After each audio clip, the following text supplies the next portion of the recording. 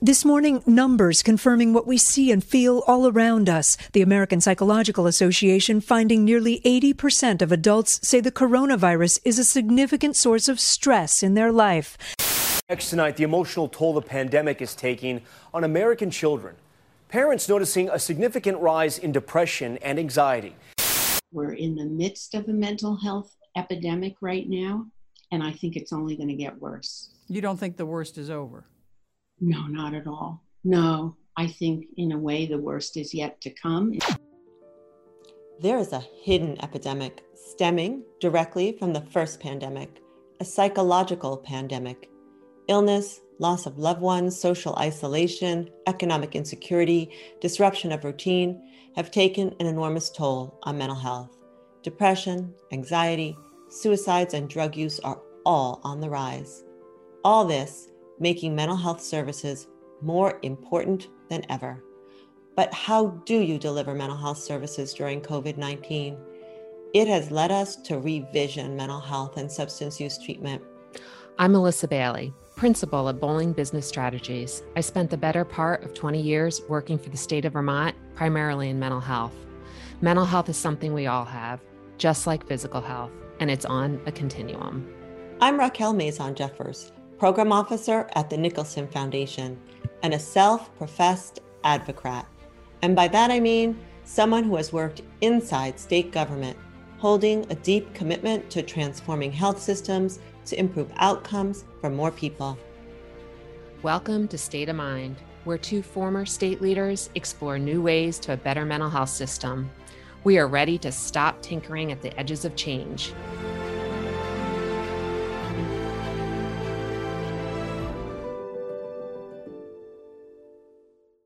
Systemic racism is not new, but the last year has shined a bright light on just how pervasive it is. The fact is, it is present in the very fabric of our society, from law enforcement and criminal justice to education, and yes, healthcare as well. The effects are seen in families, schools, and neighborhoods through the lens of poverty, violence, hopelessness, and the lack of opportunities. We are at an inflection point. The recent verdict, acknowledging the murder of George Floyd, is an important step in ensuring accountability and dismantling systemic racism. But if we truly want to change, we have to first understand and acknowledge our failures and biases. On today's episode of State of Mind, Cultural Reflections, Reducing Bias, we will explore how racism and implicit bias have contributed to poor health outcomes, spanning from racial disparities in COVID deaths to mental illness and substance misuse. Our guest today is Dr. Dana Crawford, a pediatric and clinical psychologist who developed the Crawford Bias Reduction Theory and Training. Welcome to State of Mind, Dr. Crawford. Thank you so much for having me and for amplifying this really important topic. Absolutely. First, can you explain what is meant by implicit bias and how it is similar or different than other biases and how pervasive it is in the healthcare field? Yeah, so implicit bias really has to do with the ways that we are unaware of the misunderstandings, the interpretations that we have of our patients, of our colleagues, and I would also dare say the people we are supervising, our trainees and postdocs. How pervasive it is, I actually think of racism, prejudice, and bias as a socially transmitted disease that we are all infected with. So I would dare say this is a human condition and the pervasiveness is wherever humans are. And although science can be objective, humans that are implementing it are not. And so the pervasiveness is everywhere that we are. And the ways that it shows up is in every single medical intervention. The questions we ask our patients, our perceptions of their ability to answer those questions, their understanding of those questions, what we think is best practice for them. It's everywhere. It's the fabric of the things that we're doing. I would dare say that bias is a humanitarian crisis. Yeah. And how does it, in fact, affect patients and their ability to get well? Yeah, so if we think of racism specifically, bias in general, and I say both of those because of intersectionality, right? So you were to say, okay, is it just about race? I can't disentangle my identity as a Black woman and just say race and just say gender. There's intersectionality. So I think it's crucial that we talk about bias, prejudice, and racism together.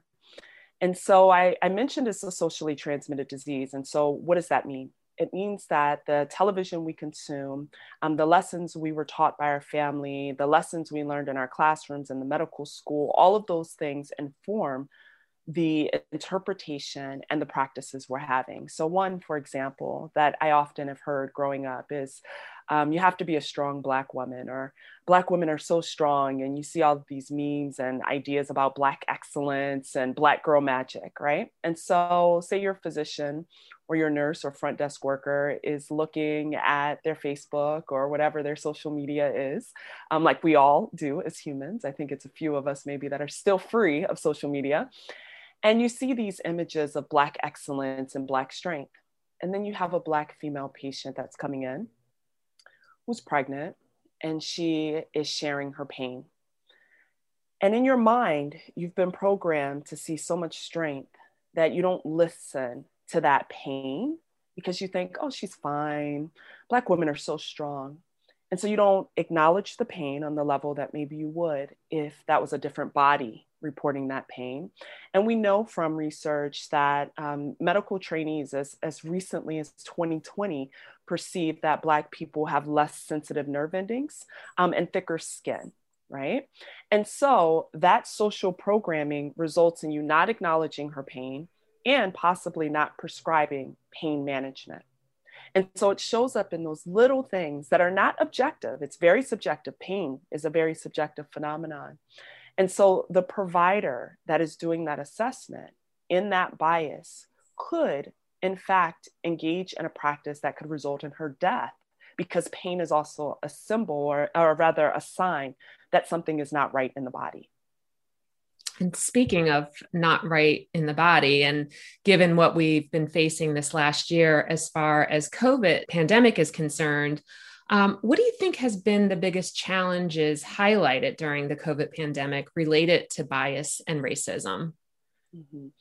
Yeah, this is an interesting question. You know, I think about it quite often. And on first glance, I feel tempted to answer in a way that centers whiteness, an answer that says, okay, this is the experience of white people, this is the experience of people of color, and then compare those.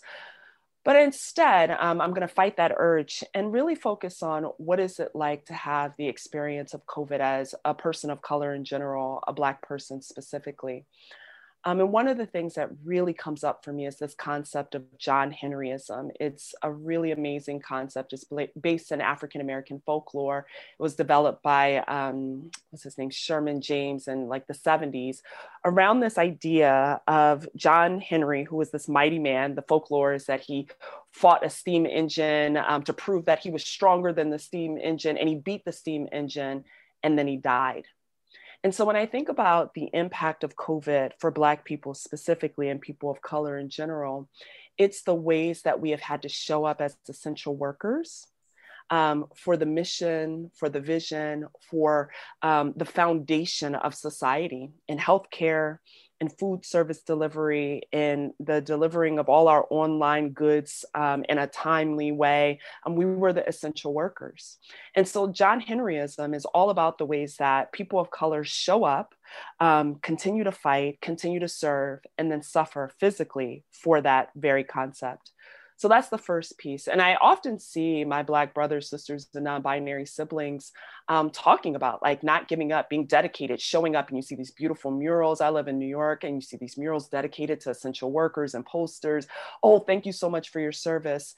But the thank you is not often driven by how can we help you heal? How can we support you? So I think it's the price of being an essential worker. The second is really environmental racism. When people were talking about concepts around social distancing, if someone in your home has COVID, distance yourself.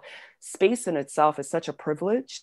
And when we think about environmental racism and the ways that people have access to the resources that will keep them safe, it shows up there.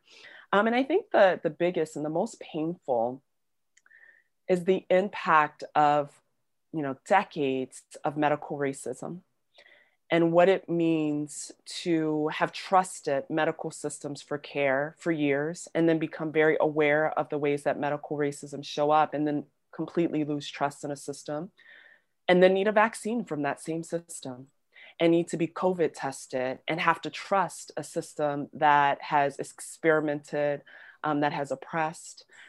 And then now we need it. And so I see, so many people I care about not getting vaccines, not getting tested, even sometimes not wearing masks. And I've heard conversations about people not having enough education, but I would dare say it's not about not having enough education. It's the lack of trustworthiness of the medical system that has resulted in, once again, people of color not receiving optimal medical care.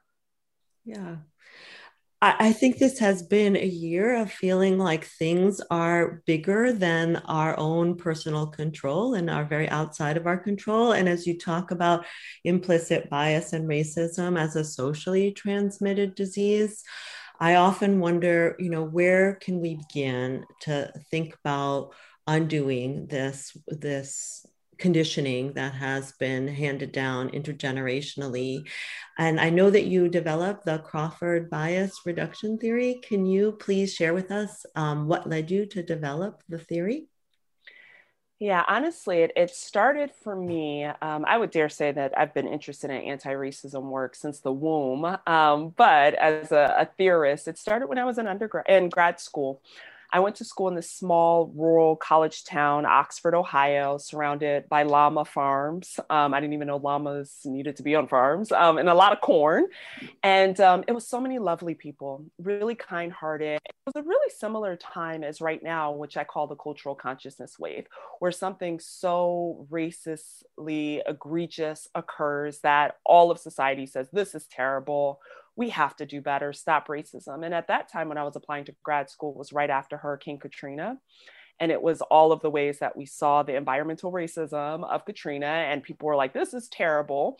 And you started to see very similar narratives as now, where we're like, we need more diversity in our institutions. We need less racism. This happens over and over again in our society. And so it was right off of that wave. And the faculty were pushing for diversity. And I was admitted to the most diverse class with some lovely faculty who had done some work related to diversity, but not implicit bias and not equity and inclusion. And so the work was really developed with this idea that I know some lovely people who are racist and that this is not a moral issue. You can be racist and still a good person. It's the actions that differentiate us, not necessarily the thinking. And so the theory is really about helping people understand, what does racism, prejudice, and bias look like, even when you're a really great, well-intentioned person.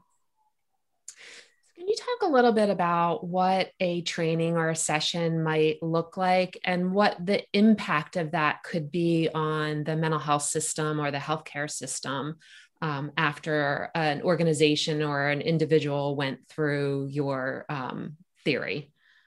Yeah, it really starts with this premise of the STD, of the socially transmitted disease. You can be a good person and still have racism, bias, and prejudice. The second is recognizing the utility of racism, which is to really sort, generate, and identify resources. It's a resource distribution system. That's why race is different in different countries. And it's not just based on race, it's gender and other social categories.